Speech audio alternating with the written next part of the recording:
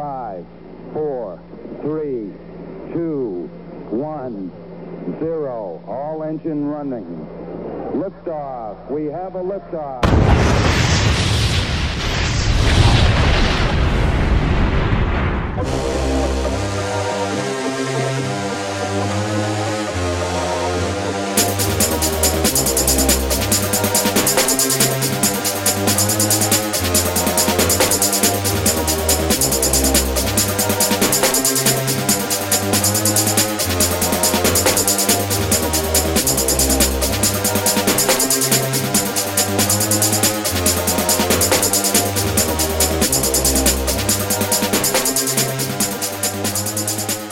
You're listening to 15 Minutes of Flame, the hottest podcast on the internet. All right, that was Mott the Hoople, Roll Away the Stone. Welcome to another edition of 15 Minutes of Flame. I'm Robert Phoenix. And I apologize for being late today. I was having some technical issues with the old computer. It wasn't firing up for some reason. But it's fired up now, and I hope you're fired up. Welcome. It's Monday. And coming off a 3-hour show last night over on the other channel on YouTube, the 11th House channel. Behind me, you can see, well, if you were here watching this, you could see. If you're listening to this on the stream, you can't see it, but I'll describe you the background. We have Jane Fonda and David Hemmings from the movie Barbarella, where Jane Fonda was, that might have been her, was that her film debut, or was she at Breakfast at Tiffany's before this?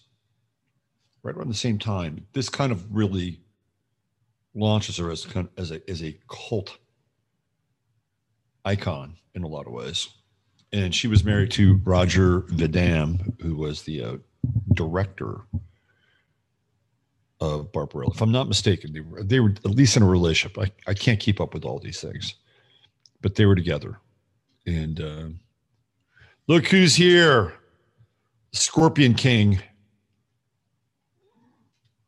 Yeah, you were really happy that that I killed that scorpion last night, weren't you? So I was thinking about sort of the supernatural occurrence last night. The moon was in Scorpio. I killed the scorpion. I don't know if that's good luck. But I don't know if I would take the scorpion and move it outside. I don't know about that. I do that with spiders. Scorpions they're a different breed. Because now that scorpion cannot be involved in some form of reproduction. And scorpions have a place. I don't really mind scorpions per se, just not in my house, not with my cats, not with my toes. So anyway, but it was crazy. It was like that weird little patch where everything kind of got very strangely supernatural with the demon cat, the scorpion, spider, like a portal opened up in the Scorpio moon. So how was everybody? Are you doing all right today? Rained here a little bit, but not really enough. We could use some more rain. I just feel like the weather's going to get very strange here very soon. Don't you think so, Jasper? Yeah, you were great last night, by the way. Great performance on last night's show. So let me go into Chatlandia. Let's see who we've got kicking around here today. Thanks for your patience. I do appreciate it. Boy, how about that crowd at that in that Mott the Hoople video? Talk about disinterested. Man. Really disinterested. There I am. Is Rosie over her upset? She's getting there. She's back on the ottoman. I got to take her to the vet. Her physical condition is, I wouldn't call it optimal. So I got to take her to the vet and have the vet poke around, do a blood test. We don't want your friend to experience an early demise, do we, Jasper? There's Kelly B. What's going on, Kelly? 15 Minutes of Flame. Good to see you, TJ. Thank you for getting the word out. Sony, what's happening? There's Ryan. Giving a hearty greeting to the Chatarians. CC Jones, Wendy says, there's Tamara, Scrubbies, Empath. What's going on, Empath? Who else do we have here? Let's see, Beth Berry. Hey, B2, Equicentric. Good day, everybody. Frederick Kagan is married to Kimberly Kagan, the president from the Institute of Study of War. Oh, yeah. We're going to get into the Kaganoviches today a bit more. We're going to look at Jordan Peterson's interview with Fred Kagan, which is very weird. Very, very weird. A lot of love going on in Chattaria today. Let's go. Rue 9, what's going on? Yeah, I could talk about the Randy Rhoads thing a little bit. It is so fucking weird. That whole thing is so weird. I didn't get into the symbolic aspects of it, but it happens, I think, right at that final degree of Pisces, his death, which is very sacrificial. William Hurt, by the way, is born in the final degree of Pisces. We looked that up last night. 29 Pisces. William Hurt has a weird chart. Very weird chart. Not as weird as your chart, Jasper. You have the strangest chart I've ever seen. No, you're good. He's right here. Right next to me. He wants to get right up in the mic. You want to share anything with anybody? Want to say anything? Oh, there you go. All right. So I feel like I've got little Charlie McCarthy here for the tail.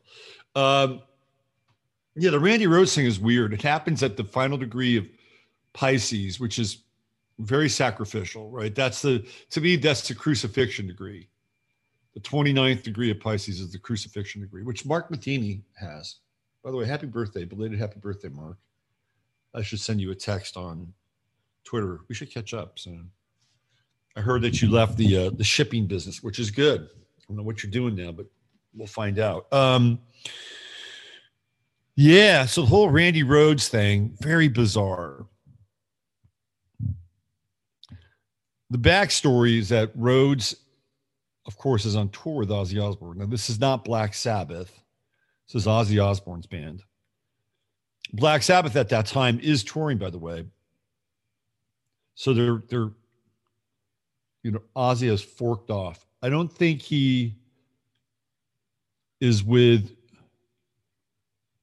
Sharon Levy, whom you would later know as Sharon Osbourne. But she's the daughter of, what's his name? I think Phil Arden. Who is a big English rock and roll impresario.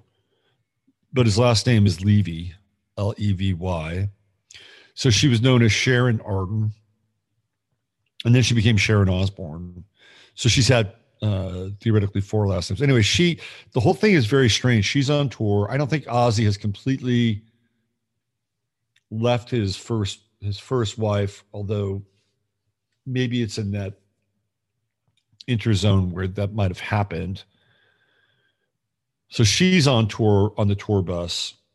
The band is on the tour bus. Of course, there's Ozzy. And then there's various personnel that are associated with the tour, hangers on, all that shit, right? So they're having a problem with the bus. Here, let's just bring it up here.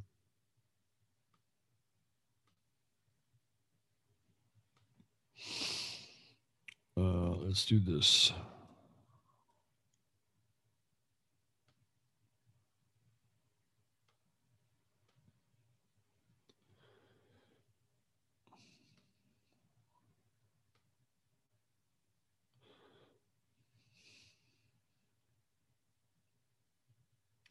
Here, so I'm gonna go to the Wikipedia description of the plane crash, and then we'll jump into the Neocons stuff.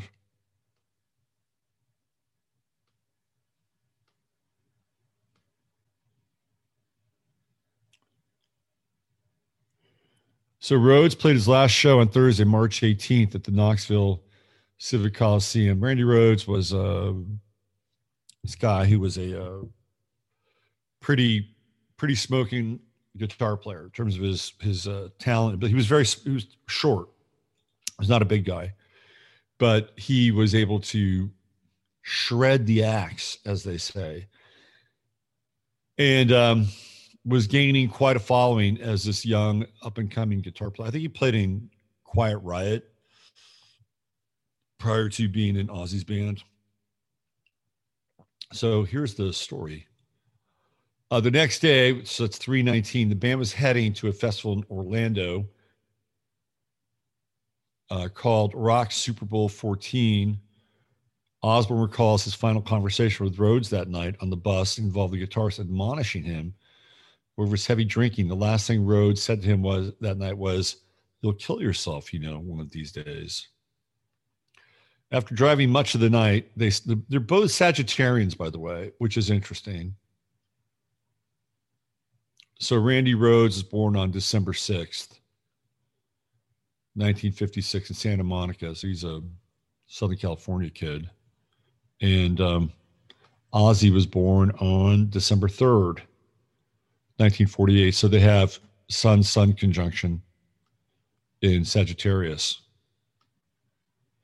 And Ozzy is clearly a symbol of the byproduct of Sagittarian excess. All right, so let's get back to Randy Rhodes.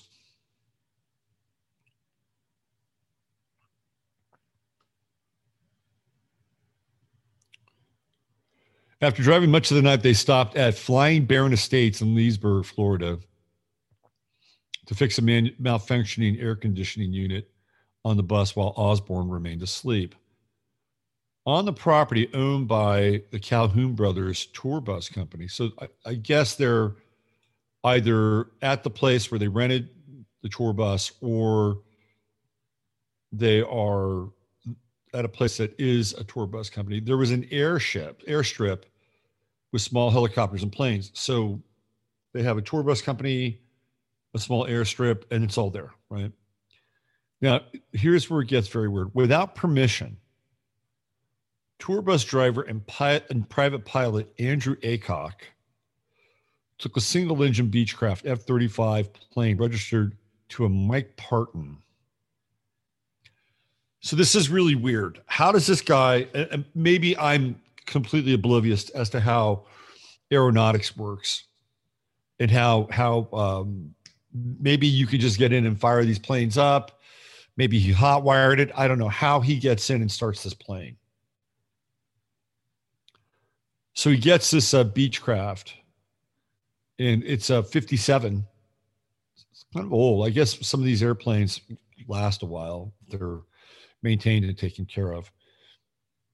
Without permission, tour bus driver, private pilot, Andrew Aycock took a single-engine Beechcraft F-35 plane registered to a Mike Parton. On the first night, Aycock took keyboardist Don. So they're there for a couple nights. On the first night, Aycock took keyboardist Don Airy. That's an interesting name. He's taking Don Airy up into the plane. And tour manager Jake Duncan with him as passengers. During this first flight, Duncan later revealed that Aycock buzzed the bus in an attempt to wake drummer Tommy Aldridge. The group then landed, and a second flight soon took to the air with, it's just the first flight, not the first night, on the first flight, my bad. With Rhodes and makeup artist Rachel Youngblood aboard. Though afraid of flying, Rhodes wanted to take some aerial photos of the countryside for his mother. It's weird. Whatever. He had tried unsuccessfully to coax bassist Rudy Sarzo to join him on the flight. Sarzo chose to get some extra sleep instead. That was Rudy Sarzo's Waylon Jennings moment. Good choice, Rudy. During the second flight, more attempts were made to buzz the tour bus. Aycock succeeded in making 2 close passes, but botched the third attempt at about 10 a.m. So now it's the morning. I guess it was still the morning when he started to do this. At about 10 a.m., after being in the air for approximately 5 minutes, one of the plane's wings clipped the top of the tour bus, breaking the wing into 2 parts and sending the plane crashing out of control. So the plane must have been at a 180, right? With the wing dipping down and then clipping the top of the tour bus.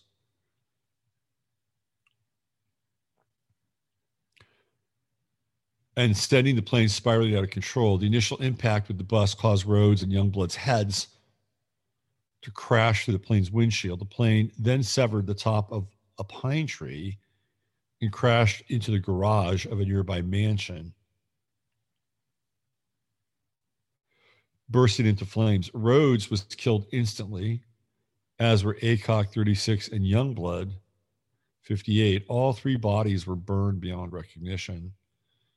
Okay, this is where it gets a little weird, because they're going to do an autopsy and they're going to find out what's in their system. I don't know how they do this. And Rhodes was identified by dental records and personal jewelry. According to Sharon Osbourne, who was asleep in the bus and awoken by the crash, they were all in bits. It was just body parts everywhere. Could you imagine seeing that shit? Not only that, but the smell, because you know that there was probably some degree of like combustion, maybe some fire. Ugh.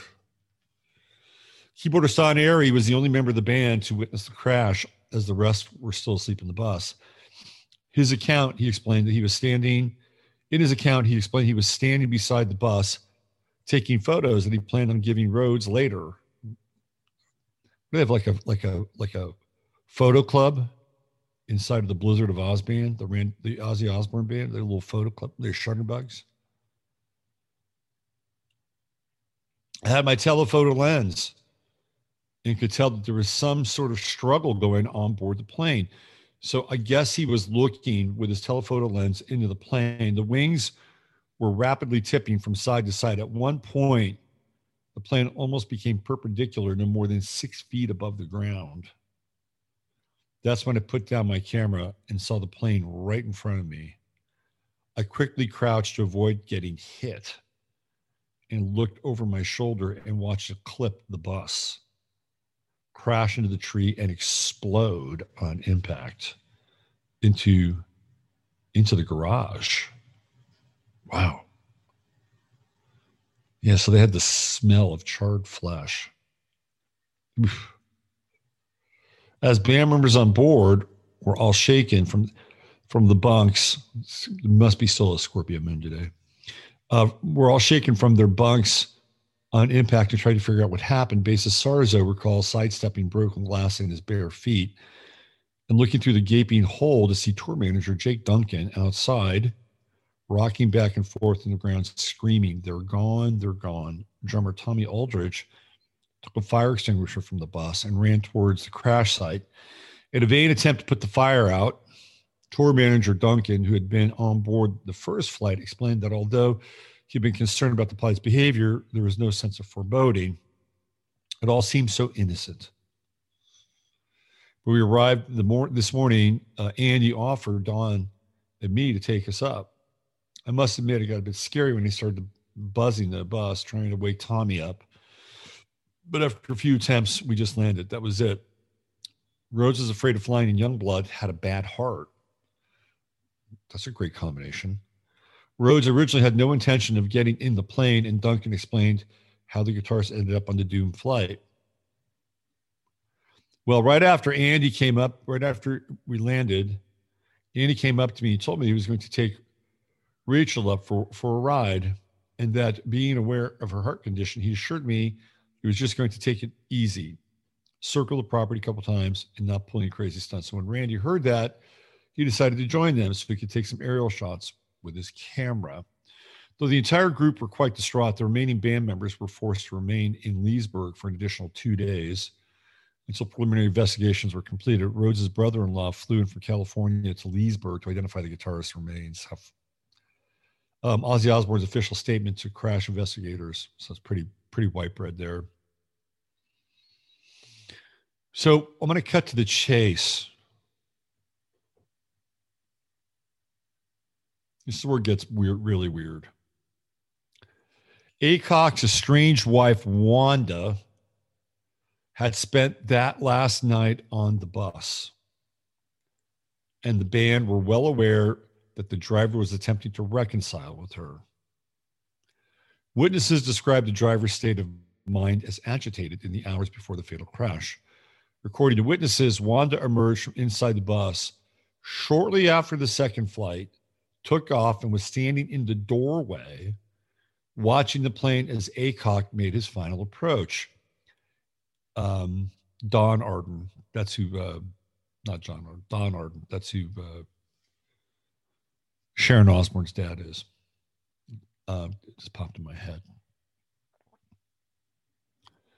Speculations he may have snapped and made the impulsive decision to kill her by crashing the plane into the bus. So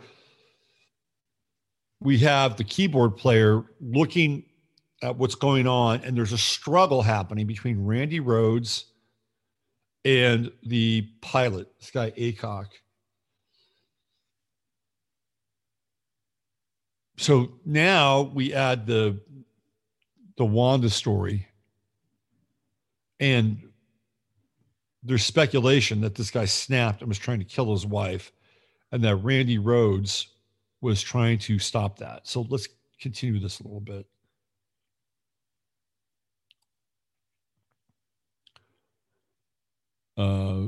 Sarzo came to the conclusion that Rhoads' actions in the last seconds of his life prevented a direct hit with the bus, which would have potentially killed the pilot's ex-wife, as well as everyone else on board.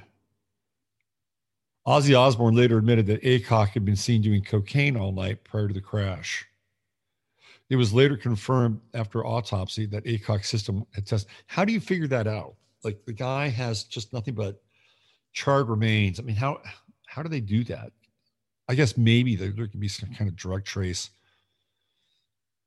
on a piece of barbecued human flesh. I don't know. To me, it seems a little, I'm not doubting that they can do that, but obviously it's not my area of expertise. Okay, so here we go. Rhoads' toxicology test revealed only nicotine. The NTSB investigation determined that Aycock's aviation medical certificate had expired, and that Aycock had been the pilot in another fatal crash in the United Emirates, Arab Emirates, 6 years earlier. So this guy Aycock was responsible for the death of some other people. Sharon had been aware of that prior crash. So Sharon Osbourne knew that this guy had been involved in a crash and that people had died. And she doesn't say anything. This is weird, but hadn't informed tour manager Jake Duncan or anyone else of Aycock's history. In the moments after the crash, she immediately admonished tour manager Duncan for allowing their people into a plane with a pilot who had been awake and using drugs all night, telling him, "Don't you know that man had already killed one of the Calhoun's kids in a helicopter crash?"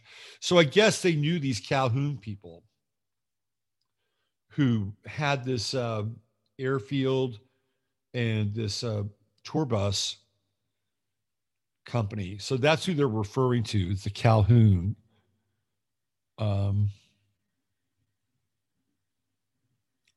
Calhoun brothers. So he killed one of their kids. But Sharon, the weird thing about Sharon is that she doesn't tell the tour manager. But then after the crash happens, she blames the tour manager. Well, Sharon, that's kind of on you. You never told him. He didn't know. Rhoads' funeral was held at the First Lutheran Church in Burbank, California. Serving as pallbearers at the funeral were Osbourne, Aldridge, Sarzo, and Rhoads' former Quiet Riot bandmate, Kevin Dubrow.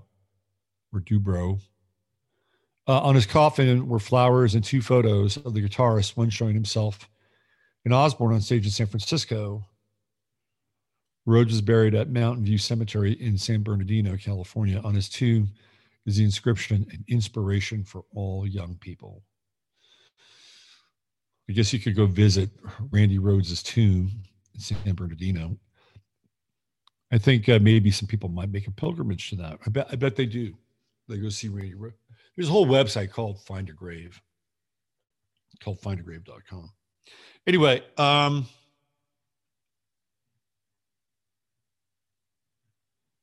whole thing's bizarre. And it all happens at the end of Pisces, this very kind of sacrificial sign.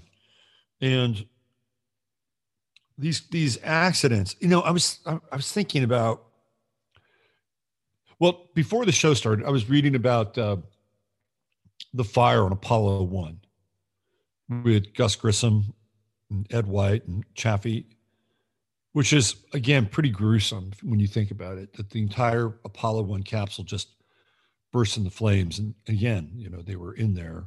Oof. And I was reading this back and forth on how some people think that it was sabotaged.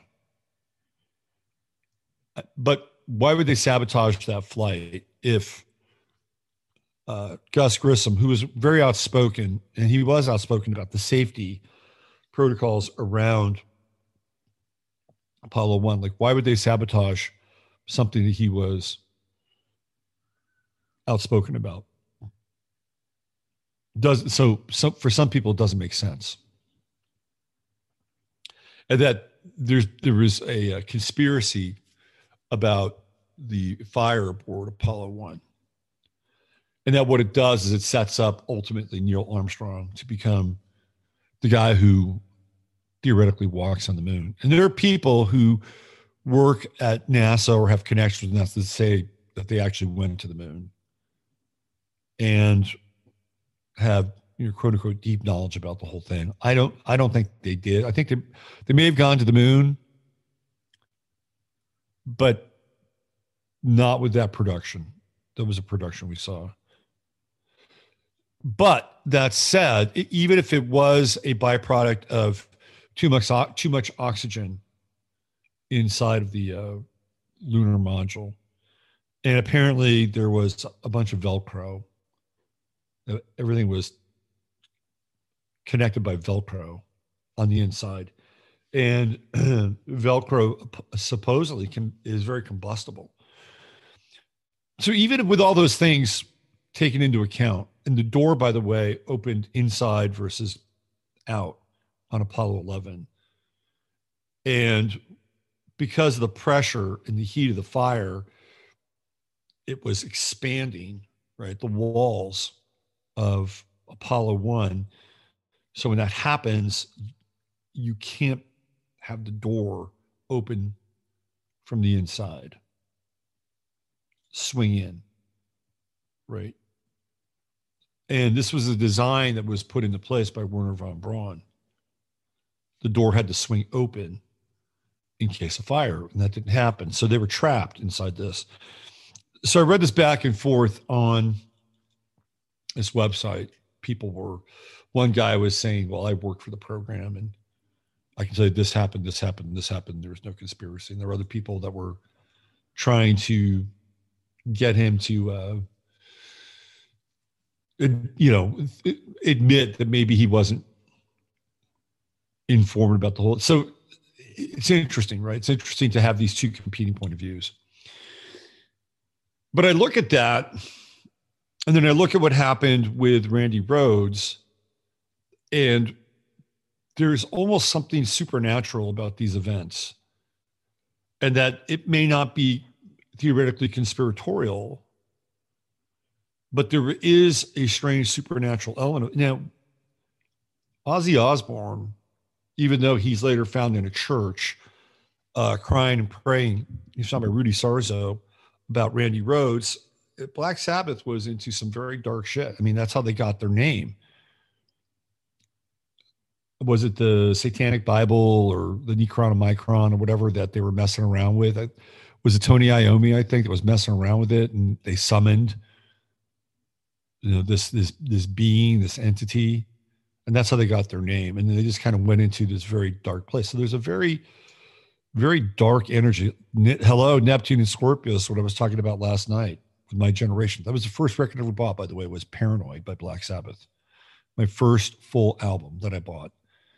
And I bought it from a transvestite who owned a record store called Underground Records in San Jose.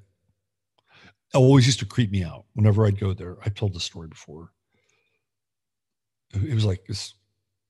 It was the first transvestite I'd ever seen. It was like, ugh.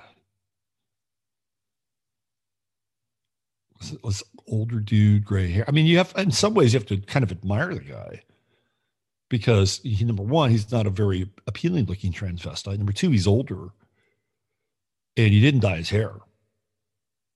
So that was something. You had to respect that. He always had this attitude, a weird attitude. Anyway, that was my first record, was Paranoid. So when you look at these events, like even with Ayrton Senna, which I was talking about last night on the show, in his death in San Marino, the last death, by the way, in a Formula One race, you look at some of these deaths, and even with Buddy Holly in the plane crash, which happens just outside of Mason, Iowa, which is really weird. I always thought that was strange. Like, why Mason, Iowa? Like, there's something very bizarre about these deaths, and they may not have been planned occult operations, but it appears as if there's some hidden hand behind what takes place. Like whatever happened with Aycock, the pilot, with the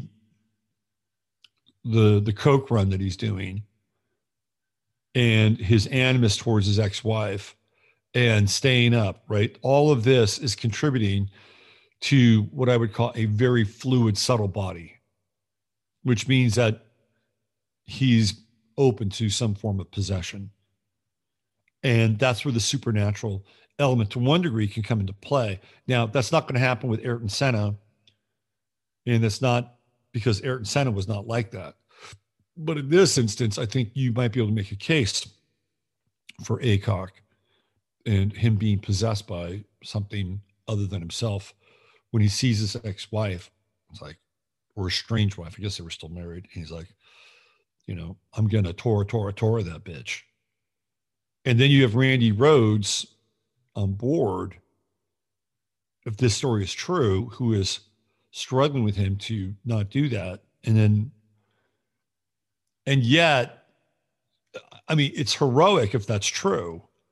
And Rhoads is almost like their angel.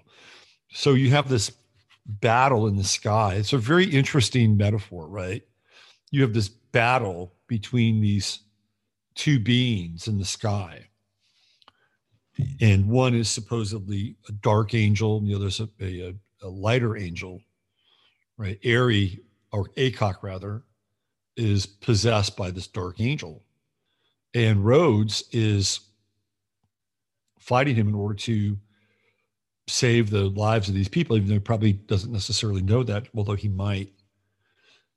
But again, it feels supernatural. Like sometimes the supernatural hand is behind events, and who knows what leads up to that, how that is conspired in some ways. So even though it doesn't look like it's some kind of conspiracy or some kind of thing other than too much oxygen in the cabin of Apollo 17, or Apollo 1 rather, 17% oxygen, too much oxygen. By the way, they've been admonished for having too much. I think it was Honeywell. Was it Honeywell that was doing that stuff? They'd been admonished by Honeywell as it being too oxygen rich inside of there. Inside of a small space like that. So yeah, I think sometimes these things happen. Like the Senate thing is very bizarre. Happened on May Day. And even the relationship with Renault Williams and Formula One, it's all just very bizarre with Senna. Really strange. It's like, how does that happen? How does that happen with his steering column just busting off like that? As he's like, I think he was in first place. It was him and Michael Schumacher. And what's very interesting about what happens there is that Michael Schumacher eventually, he winds up literally becoming the new Senna on Formula One. And it's that race where literally and figuratively Schumacher overtakes him, right? It's like the torch is passed in some ways. Weird. Anyway, of course, Ozzy Osbourne will move on from that fatal crash of Randy Rhoads and Aycock and the makeup artist. And he would go on to fame and fortune. Ozzy Osbourne has been incredibly successful. Damaged goods, but successful, and due in part to the strong arm of one Sharon Osbourne, who eventually lands him as he exits his relationship with his wife. And then I guess Sharon helps him get off drugs, but gets him on other drugs and gets him on all these, medical drugs, pharmaceuticals.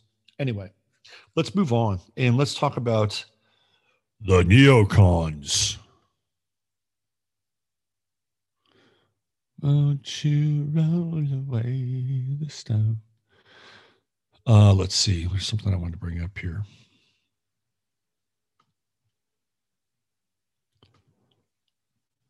So I found this. Let's get into this a little bit, and then we're going to get into this interview.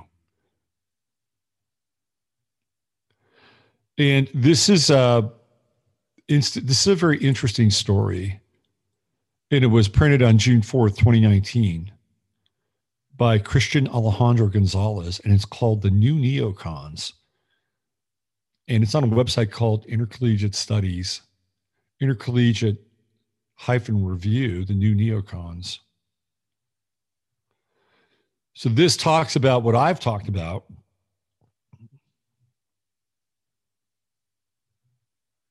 And here we go. These are the ideological inheritors of the neocons. Here we go. There's Dave Rubin, whom I don't like, by the way. In the 1960s and 70s, a group of disillusioned progressive intellectuals began to move slowly right. Now, when I was on with Giuseppe and Dave on Friday, I talked about this idea that there is this normal migration to more conservative ideas once you accumulate money, power, and resources, that you want to protect them. Like once you have something, right, you want to conserve the ability, or you want to protect and conserve the ability of the outside world to come in and take that thing from you. So I think part of the reason why the conservatives, neoconservatives, go from the left to the right is, number one, they want to preserve the world that they had built, their wealth, their intellectual power, and that includes things like, theoretically, smaller government, theoretically. Less, for sure, less programs, entitlements. They don't want that. No, they don't want that. So they will begin to foment and then forward these more conservative ideas. And at the same time, they're seeing where the power is going. And this is an important part. The power is moving from the left to the right, because the late 60s is an utter failure for the left. It's an utter failure for the Democratic Party. And they know this. They see the social failure. And they do have, like, if you listen to that interview with Midge Decter and Podhoretz, or Podhoretz, however you say his name, I think it's Podhoretz. They have distinctly conservative ideas about how to raise their children. And one of the ideas that they had, which they did not agree with the neoliberals, is busing. They were not behind busing because they didn't want their kids going to schools that were going to be, quote unquote, integrated. Now, for these people, they wouldn't have to worry about that because their kids would go to some Jewish day school or something like that. They would not be going to a public school. They wouldn't allow their kids to go to a public school, but they would see this as a social issue, and they think about their kids in a public school, and they would say, well, we don't want them there. So they would come out and after these conservative flashpoints. But what they're really seeing is this shift to power. So it's this shift to power from the failed left. And it's also the accrual of capital, financial capital.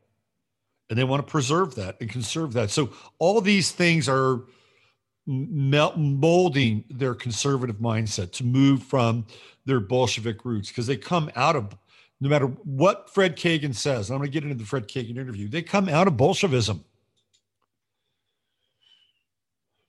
All right, so let's go here. Okay, Daniel Patrick Moynihan, Nathan Glazer, Irving Kristol, Norman Potter, to name a few. You forgot Robert Kagan. Started feeling disgust at the activities of the radical left. Two leftist commitments were particularly offensive to them. One was the anti-Americanism that accompanied protests against the Vietnam War, as well as the attendant anti-communism that such anti-Americanism frequently entailed. The second was the left-wing assault on academia, often committed in the name of minority populations. So they didn't like that. And I think what's weird about the neocons is I think that they are inherently racist. Now, they may be moved and motivated by Ayn Rand and this idea that you should be able to practice free speech, especially on college campuses, where they could probably see that students are being molded into a more neoliberal and progressive identity in body politique. But do they really want to limit that, or do they want to be able to promote their ideas and their agenda and then get inside those kids' heads, right? So it's a little unclear here, and they are anti-communist. They don't really like the fact that the United States is soft with everything about the neocons is strident. And again, bring up John Goodman's character in The Big Lebowski, Walter Sobchak, who's based on John Milius,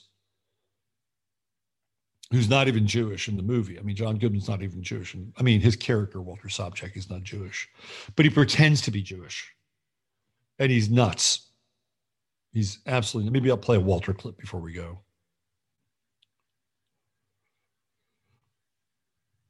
Okay. Left activism visited all sorts of disturbances upon universities in the 1960s. Student revolts sometimes turned into these confrontations with presidents and administrators. Protesters managed to occupy and take over various campuses. I've talked about this before. That was this idea that they wanted to kill the father. That's Pluto and Leo, and they wanted to kill the father. And the father was the provost or the dean, whatever title they had. They wanted to kill the dean. Eventually, they found their target, and they killed Nixon. They killed the political career of Nixon. Nixon is a Capricorn, which makes him a goat. And he is the sacrificial goat of the Pluto and Leo generation. They got what they wanted for. They got what they wanted. All this ferment bred opposition, not just from self-styled conservatives who predictably opposed the chaos in the name of order, but also from some progressives, as George Nash writes in The Conservative Intellectual Mood in America since 1945. As campus after campus exploded, the need for order, restraint, and standards of excellence seemed ever more apparent to at least a segment of the academic community. Universities were under radical attack. Professors were forced to choose. Some suddenly found themselves in a conservative situation. That is not to say, of course, that the defense of elementary order, academic freedom, professional standards, and open university ensure human civility were in any sense the exclusive concern of conservatives. Nevertheless, the very act of protecting these values had a profoundly conservatizing effect on many progressive intellectuals. So what they're trying to do, again, is they're progressive intellectuals, and they're looking at their institution being under attack, which means that, they could not allow themselves some freedom of thought. And so they're looking at, well, okay, I've got to conserve and protect my intellectual turf. And it's also that there would be possibly this competition for ideas. There's left, and then there's radically left, or there's progressive and intellectual, and then there's radically progressive intellectual. Although certain members of the professionate found themselves in agreement with the right, they did not immediately join the right. Many of them felt rather uncomfortable agreeing with conservative intellectuals for much of the 60s. Norman Podhoretz and other writers associated with Commentary Magazine insisted that they were the true progressives and that the campus radical left was a grotesque aberration from an otherwise honorable tradition. Despite the discomfort of Podhoretz et al., the onslaught of left activism compelled these thinkers to come to the defense of America's liberal democratic order, which is partly why they eventually came to be called the neoconservatives. Little by little, they began to refute the contentions of the far left. The social scientists, among them Moynihan, Glaser, etc., argued that African Americans were held back, not exclusively by racism, but also by internal cultural factors that state interventions in the economy were not capable of easily resolving. I don't think there's any holes in that point of view, by the way. The staunch anti-communists among them contended that although capitalism may not be perfect, it is certainly superior to communism, as the former system has in fact generated prosperity and freedom. In short, their newfound appreciation for America's positive characteristics led them to take up the conservative-ish positions. So again, they're looking at, hey man, we're getting some of this. We're getting something good out of this. Why don't we preserve these values? That's exactly what I was talking about. The move to the right among progressive intellectuals opened up some ground for an alliance with elements of the traditional center right. The neoconservatives and the establishment conservatives of such magazines as National Review did not agree on everything, at least in the 1960s and 70s. But they agreed on much: the basic virtue of capitalism, the necessity of order, and the norms of civility, and above all, the pathological nature of the radical left. They will not agree on certain religious principles and values, because the neoconservatives, by and large, are not Christians. I'm not even going to use the word Judeo-Christian. All of which brings me to the intellectual dark web today and the parallels between it and neoconservatism. In all the trends mentioned above, the reaction against left activism, the initial reluctance to fully embrace the right, the defense of standards, the discovery of conservatism's worth, the IDW resembles its neoconservative predecessor. Of course it does. There's been much debate about how exactly the IDW's political position should be characterized. By and large, the IDW's critics tend to paint the IDW as a movement of the right or even the far right. But even within the IDW itself, there is dissension. Uri Harris of Quillette, the IDW's flagship publication, has suggested that figures associated with the IDW are united primarily by their opposition to today's most prominent radical left movement, namely the social justice movement. Harris's argument, however, met with fierce backlash from several IDW members, many of whom insisted, much like Norman Podhoretz before them, that they are not conservatives in any real sense. Harris's critics pointed out that, with the exception of Jordan Peterson and Ben Shapiro, most IDW members support abortion rights, gay marriage, drug legalization, economic measures to combat income inequality, and other policies not typically associated with conservatism. Hence, they concluded, the IDW is politically diverse and unified primarily by support for free and open inquiry. Quillette editor Claire Lehman seems to sympathize with Harris's critics. She does not see the IDW as a manifestation of right-wing politics. For example, she has written that the relevant distinction today in intellectual circles is not one of left versus right, but liberty versus authority. And many people, no doubt, would agree with her. I cannot help but notice that those who insist on some key matter is not an argument of right versus left, but something else, tend to be moderate progressives finding themselves aghast at agreeing with. One considers the dynamics of what is occurring among intellectuals. However, Layman's objection, and that of Harris's critics, simply will not do. Harris's contention that the IDW is united by opposition to the social justice left is basically correct. Yes, it is true that many IDW figures back some center-left policies, but among intellectuals, those are not the most salient issues of our time. An aggressive left has expanded its influence in the universities and over culture at large. The issues on its agenda, identity, oppression, social justice, etc., have largely become the dividing line among intellectuals. Just about every IDW figure voices vehement opposition to the views of the social justice left. One thinks here of Steven Pinker, Glenn Loury, John McWhorter, Christina Hoff Sommers, Dave Rubin, Joe Rogan, Jordan Peterson, Sam Harris, and Douglas Murray. While there may be a wide divergence of views among these thinkers on a variety of issues, not a single one of them can be described as sympathetic to, let alone supportive of, the social justice left. For the IDW to count as politically diverse, it would have to begin including people who take the far left position on the issues of the day. In other words, it would have to include in its ranks intersectional feminists, post-colonial theorists, and so on. Such a development is not even conceivable. A far-left feminist such as Kimberly Crenshaw would never share a platform with an IDW or declare herself a proud supporter of the movement.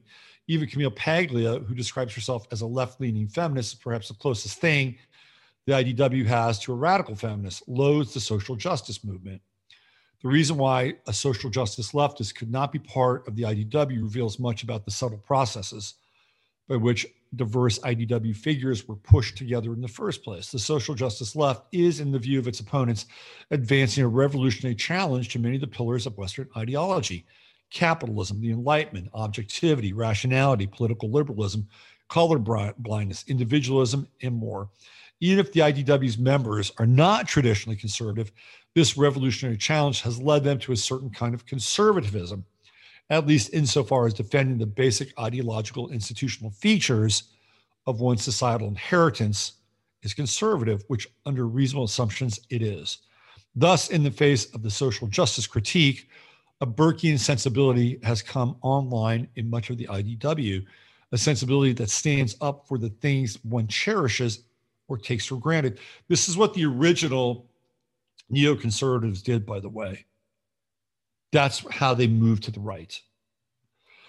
And it was, in some ways, it was the same inflammatory catalyst that pushed them to the right, that pushes people like Dave Rubin and Jordan Peterson and Sam Harris and the Weinstein brothers et al.,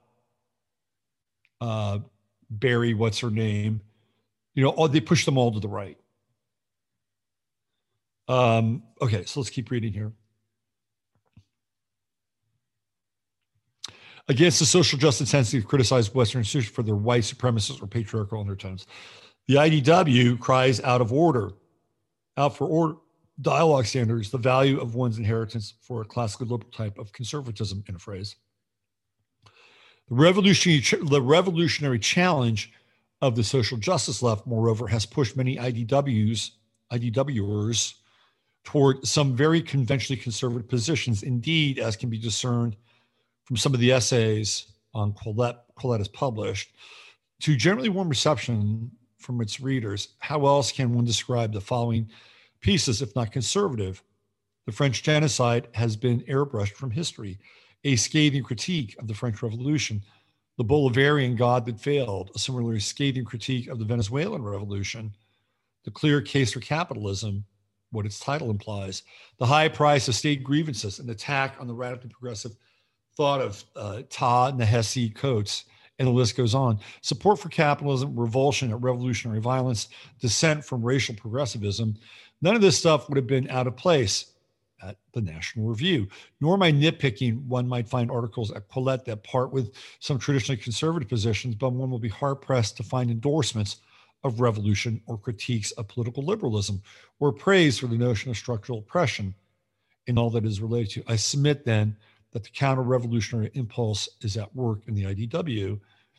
As with the initial phase of the neoconservatives, many figures in the IDW currently feel uncomfortable in their new intellectual surroundings. They have not forged deep ties with the institutional right. They have not allied themselves with right-wing political parties. They still get upset at those who call them conservatives, and so I offer my apologies in advance for doing precisely that. They diverge from traditional conservatives on some issues, but not on the most salient ones. And yet, despite that, all that, they are the new neoconservatives. And their protestations to the contrary cannot obfuscate what is happening. If history is any indication, the links between the IDW and the more established right are likely to strengthen in the coming years, for better or worse, or indeed for better and worse. So it's an interesting article here, and it points to the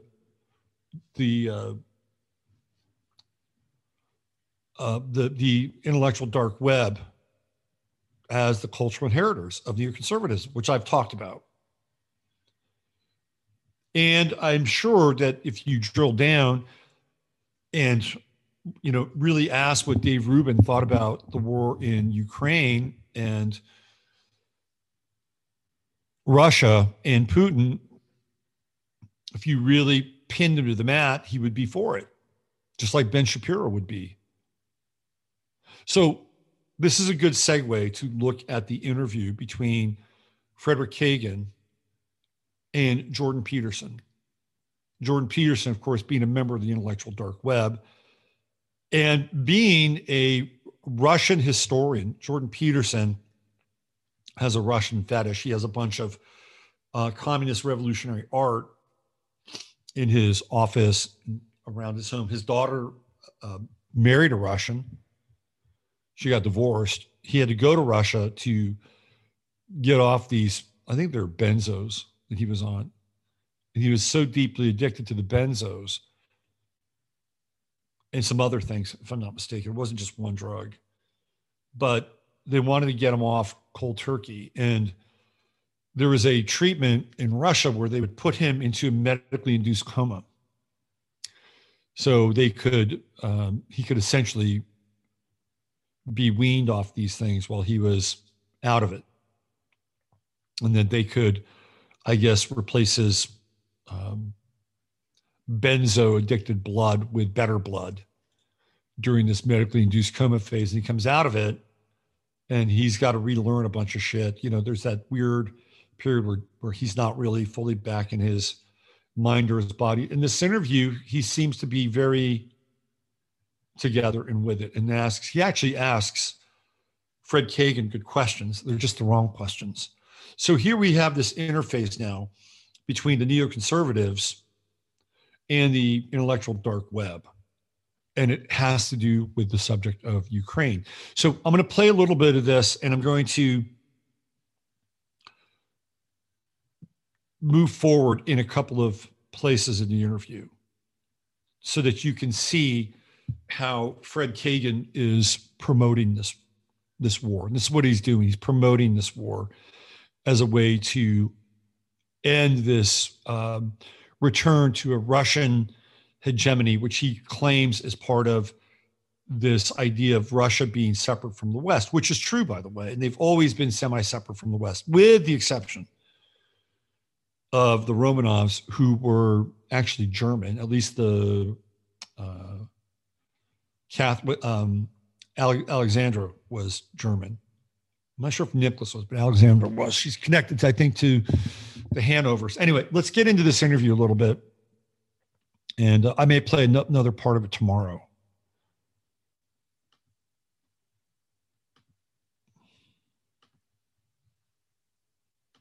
And they just jump right into this thing.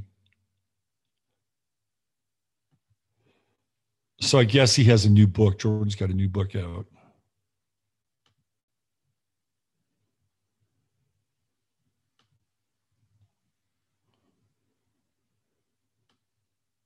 Let's see.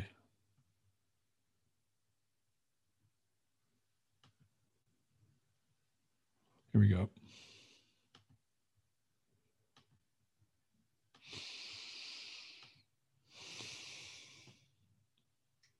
All right. So this was from February 28th, so a little less than a month ago. And let's hear, you know what, I'm going to put my earphones on because my speakers are kind of trash. This computer. Let me do this.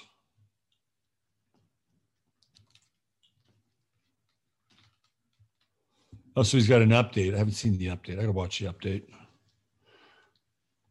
Maybe we'll bring the update in tomorrow. Okay, here we go. Accepted the Soviet theory. Hold on. That start from the beginning.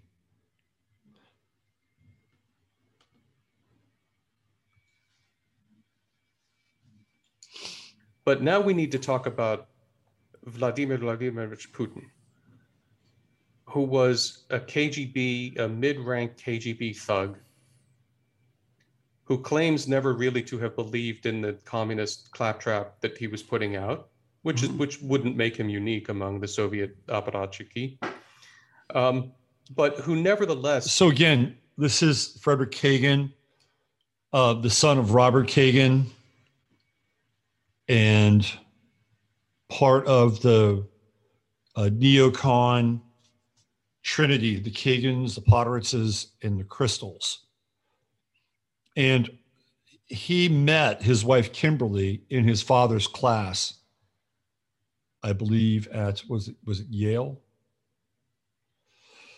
So he marries Kimberly, and together they found and get funded the Institute for the Study of War. And these are the two people, him and his wife, who will move very swiftly to become part of Control Command in Iraq with David Petraeus and get an unusually high security clearance. And these are two people who are advising on military strategy who have never served in the military. They've never killed anybody or watched anybody die. So it's easy for them to order 40,000 troops into Kandahar or, someplace where, they need to go in amongst the local populace and get information and pretend like they're their friends and make bridges and bring, cans of, I don't know, spam or something, right? They probably need spam because they're Muslims. Cans of roast beef or whatever. We're gonna bring little trinkets to the natives. We're gonna gain their confidence. Stan McChrystal, part of his strategy was to not only be a part of some kind of insurgents attack and defense, but also to go in and build these communities. That was part of his idea. And eventually he gets kicked out. And then the Kagans come in and they're the ones that begin to take this stuff over. And they have no problem saying, well, we got to put 5,000 troops in this area and we got to go get this group when we're intercepting all their communications. So theoretically, but they don't even speak Farsi. They don't speak any Arabic at all, but they've studied a lot of Russian history.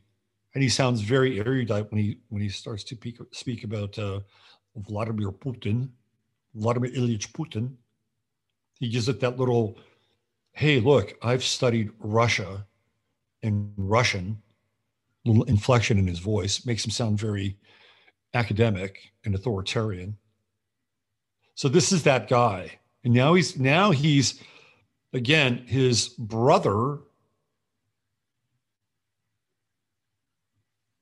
so his brother is Robert, father's Donald. Is that Donald Kagan? Donald Kagan's his father. Robert's his brother. I get them mixed up. So his father is Donald Kagan. His brother is Robert. His brother is married to Vicki Newland, Victoria Noodleman. And they as Dave Scorpio pointed out on Friday, are likely descended from the Kaganovich family. And this guy, Kaganovich, was Stalin's right-hand man, and for all intents and purposes, responsible for the Holodomor. So this is the group that these people are descended from. And they go back into that area so that they can reclaim it. They're reconquistas for their homeland. And Kagan is pushing this war. Now he's making this connection between the neoconservatives and the intellectual dark web, or the alt-right. So now they're building this bridge between these two groups so that theoretically the intellectual dark web can sell their ideas and their ideology to people who think that they're aberrant. All right, let's keep going. Obviously imbibed a sense of Soviet patriotism and some kind of belief in aspects of that ideology, and has certainly accepted the Soviet theory that the world is out to get Russia, and accepted that paranoid doctrine. Because, I mean, as you know, Jordan, ideologies are large, sprawling, and complex. People can believe in parts of them while rejecting other parts of them. I'm willing to believe that Putin was never a committed communist per se, but it is apparent that Putin accepted the special destiny of the Soviet Union or Russia in the world to be a superpower and to have influence beyond the norm, and accepted that the world was hostile and was seeking to prevent the Soviet Union or Russia from having that role.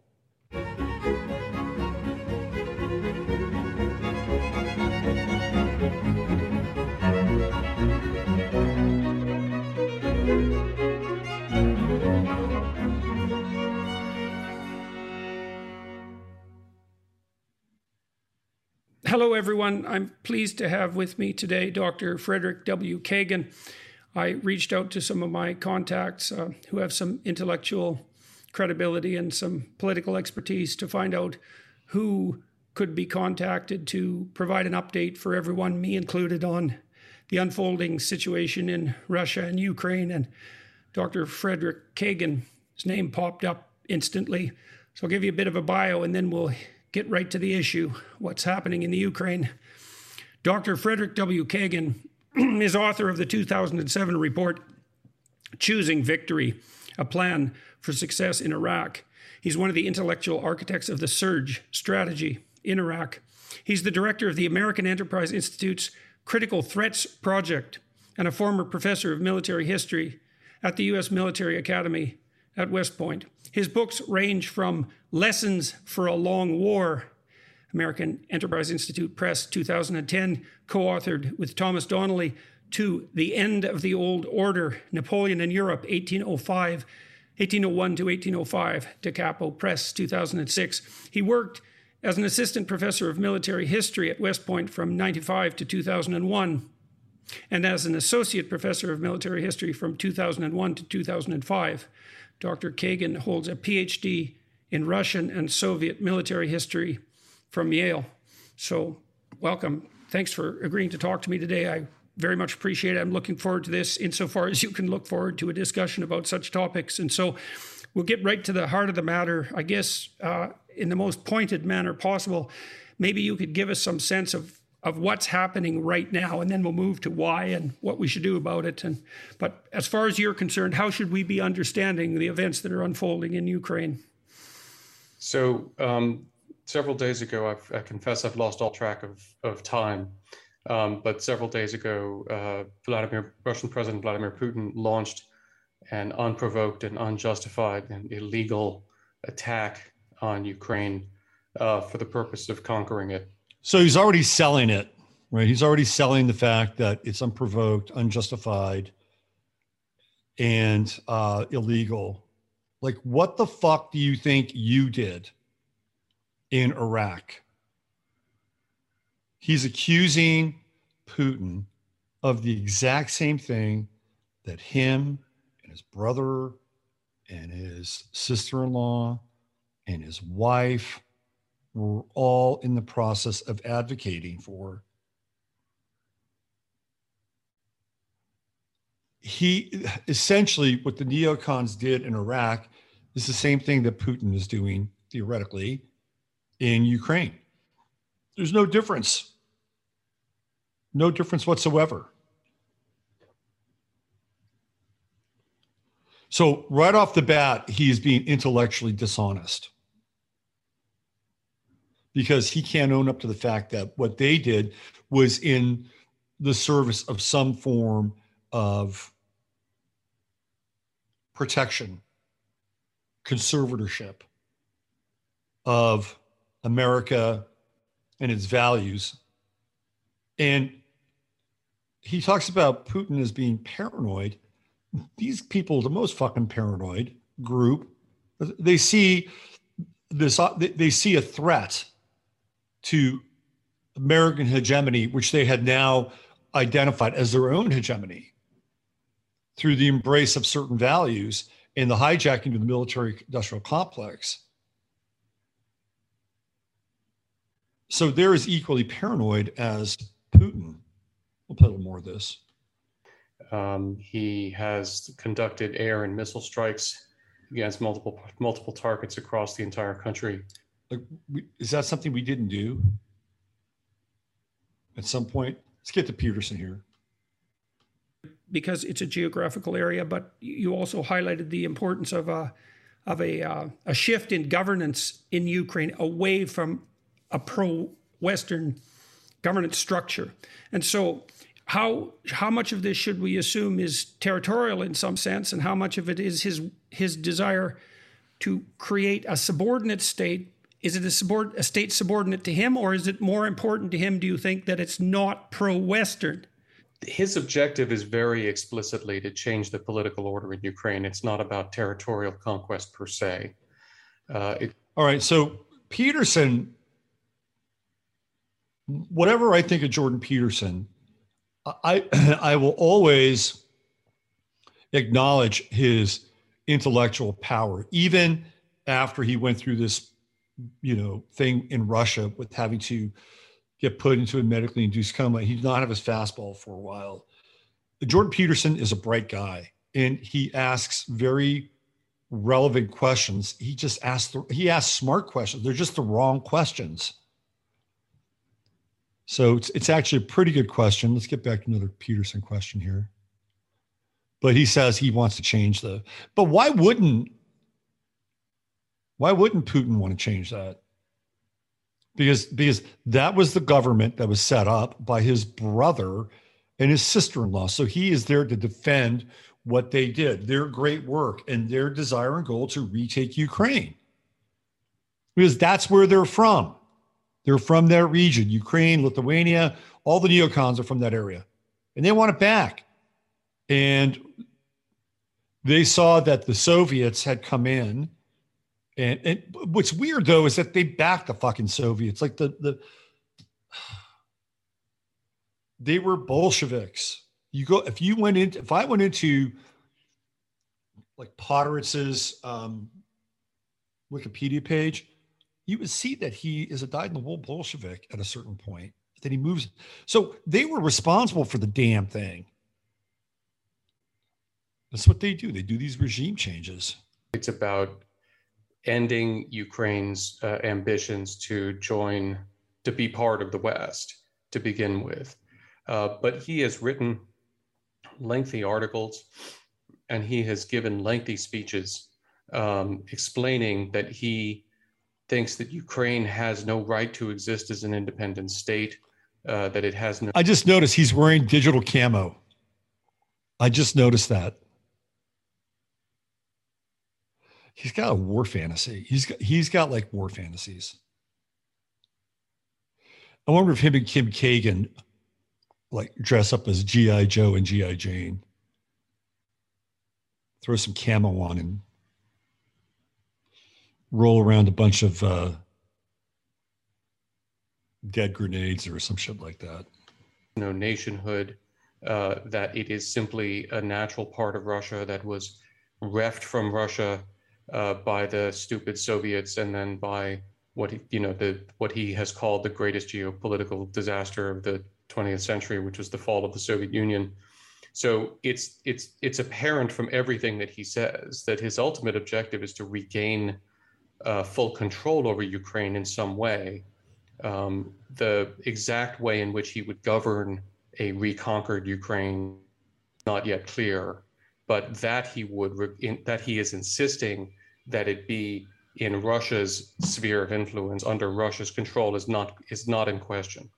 So let's ask about this idea of the Russian sphere of influence, because one of the things that puzzles me in some sense is why doesn't Russia conceptualize itself as part of the West? Like, why does Russia insist upon viewing itself as an entity independent of the West, especially given the fact that it isn't exactly obvious that Putin is an admirer of what happened under Lenin and Stalin in the Soviet Union.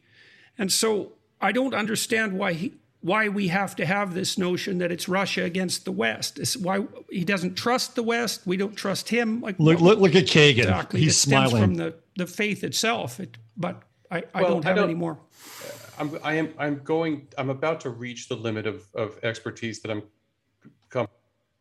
democratic polity in the same way there was, especially in Northern Europe. And I can't really understand why that is. It doesn't seem to be a doctrinal issue exactly that stems from the faith itself. So what Peterson is talking about here is he doesn't understand why there is a disconnect between Russia with the Orthodox Church. Like, the Orthodox Church theoretically connects it to the West more because of its relationship with Christianity. But Kagan points out that the Orthodox Church in Russia sees itself as something very distinct and different than the church in, say, the Vatican City. Right. It's a very different, so when there was Constantinople, they relocated the Vatican, or at least a version of the Vatican, to Constantinople. So Constantinople was part of Byzantium, the Byzantine Empire. So theoretically, Rome falls, and then now the new center of Christianity does become Constantinople, with the Orthodox Church, or an Orthodox version of Catholicism. So, but what happens is that this other version of the Orthodox faith comes out of that, not from the Vatican. So it sees itself as a different, for lack of a better term, vestibule, or franchise of the Catholic faith. So even that in and of itself separates them out from the West. And so Peterson is trying to make this connection between religious orthodoxy and ideology, and Kagan goes through and by the way, Kagan is right about this. He's not wrong about it. They see themselves as something different. But what Kagan, let me see if I can find this somewhere, he talks about the Bolsheviks. Let me see if I can find this. Throughout the Cold War had denied it. But in addition to that, the NATO accession was also meant to help bring those Warsaw Pact states and then the Baltic. So they're talking about what happens after Russia falls. And he's splitting hairs here, in that in 1994, when everything really finally gets sorted out, you have all these Russian satellites that have no allegiance. So NATO is kind of hands off for a while because they don't want to look like they're greedy. And he's basically saying that, NATO wasn't really out to hustle these former, Soviet satellites, these former Soviet states. And to some extent, he's right. But NATO is smart, and over time, they will do that. They just don't want to make it look so fucking obvious. And you can always apply for NATO membership. NATO doesn't have to accept you, but in this case, why wouldn't they accept these countries? So let me just go maybe here. Let's see what Peterson talks about. US and its satellites against Russia and its satellites. That's a profound misapprehension of the historical reality, because it wasn't Russia and its satellites, it was the Soviet Union, which was a bloc, and it's America with its allies. So America sits as first among equals, let's say, something like that, in a voluntary organization that's predicated on the preservation of freedom at the political level and at the economic level. And if we want evidence for that, we look at the response of the wall in Berlin, for example, to take not the least of the examples, but the crushing of Hungary and Czechoslovakia and almost Poland when the Soviet Union did fall, and look at the response to any manifestation of genuine autonomy on the part of the Soviets. So, okay, well, we still have a question that's lurking constantly in the background. It's like, why in the world would the Russians are prone to reject an invitation to become part of the sovereign voluntary association of Western states? For some reason, they distrust the West. We've talked about that. They regard themselves as having an autonomous destiny, but hypothetically, that could have still happened. So let's take a slightly different tack. Let's imagine we're trying to figure out, what did we do wrong in negotiating with the Russians in the last 20 years? And what did the Russians do wrong in conceptualizing themselves and in negotiating with us? So let's start with us, maybe. Like, we're in this situation. Well, hang on. Before we do that, there's a sea change that happens in Russia when Putin takes power. Because Yeltsin had been one thing, and then Putin is something else entirely. And Putin had become an anti-communist in the 1990s, and he helped Yeltsin fight off the attempts of the communists to regain power. And initially, I think, by the way, Putin identified himself as a Democrat and someone who was in favor of democracy, which worked for him as long as he was actually winning elections, handily and didn't have to rig them. And he didn't have to rig the first few elections very much, and he could allow them to be relatively free because he was popular. Okay, so I'm going to skip that for now. And one of the things that Kagan does talk about, and I'll revisit this tomorrow with probably the follow-up interview. But he does talk about the Bolshevik Revolution. So why don't we, I'm going to track that down, and let's go back to this tomorrow. So this will be kind of part one of the deconstruction of that interview. And then tomorrow we'll follow up on the follow-up as well. And I'll have all these clips sorted out. I got behind today with the little bit of the technical stuff. Anyway, well, why don't we pull the bus into the station here and call it a day. Thanks for being here. Use your head in order to discern what's real, your heart to stay open what's possible. I'm Robert Phoenix. If you're listening to the podcast, please join us over at 15minutesofflame.com. You can jump in and hang out with the chat. And in the meantime, take good care of yourself. Bye for now.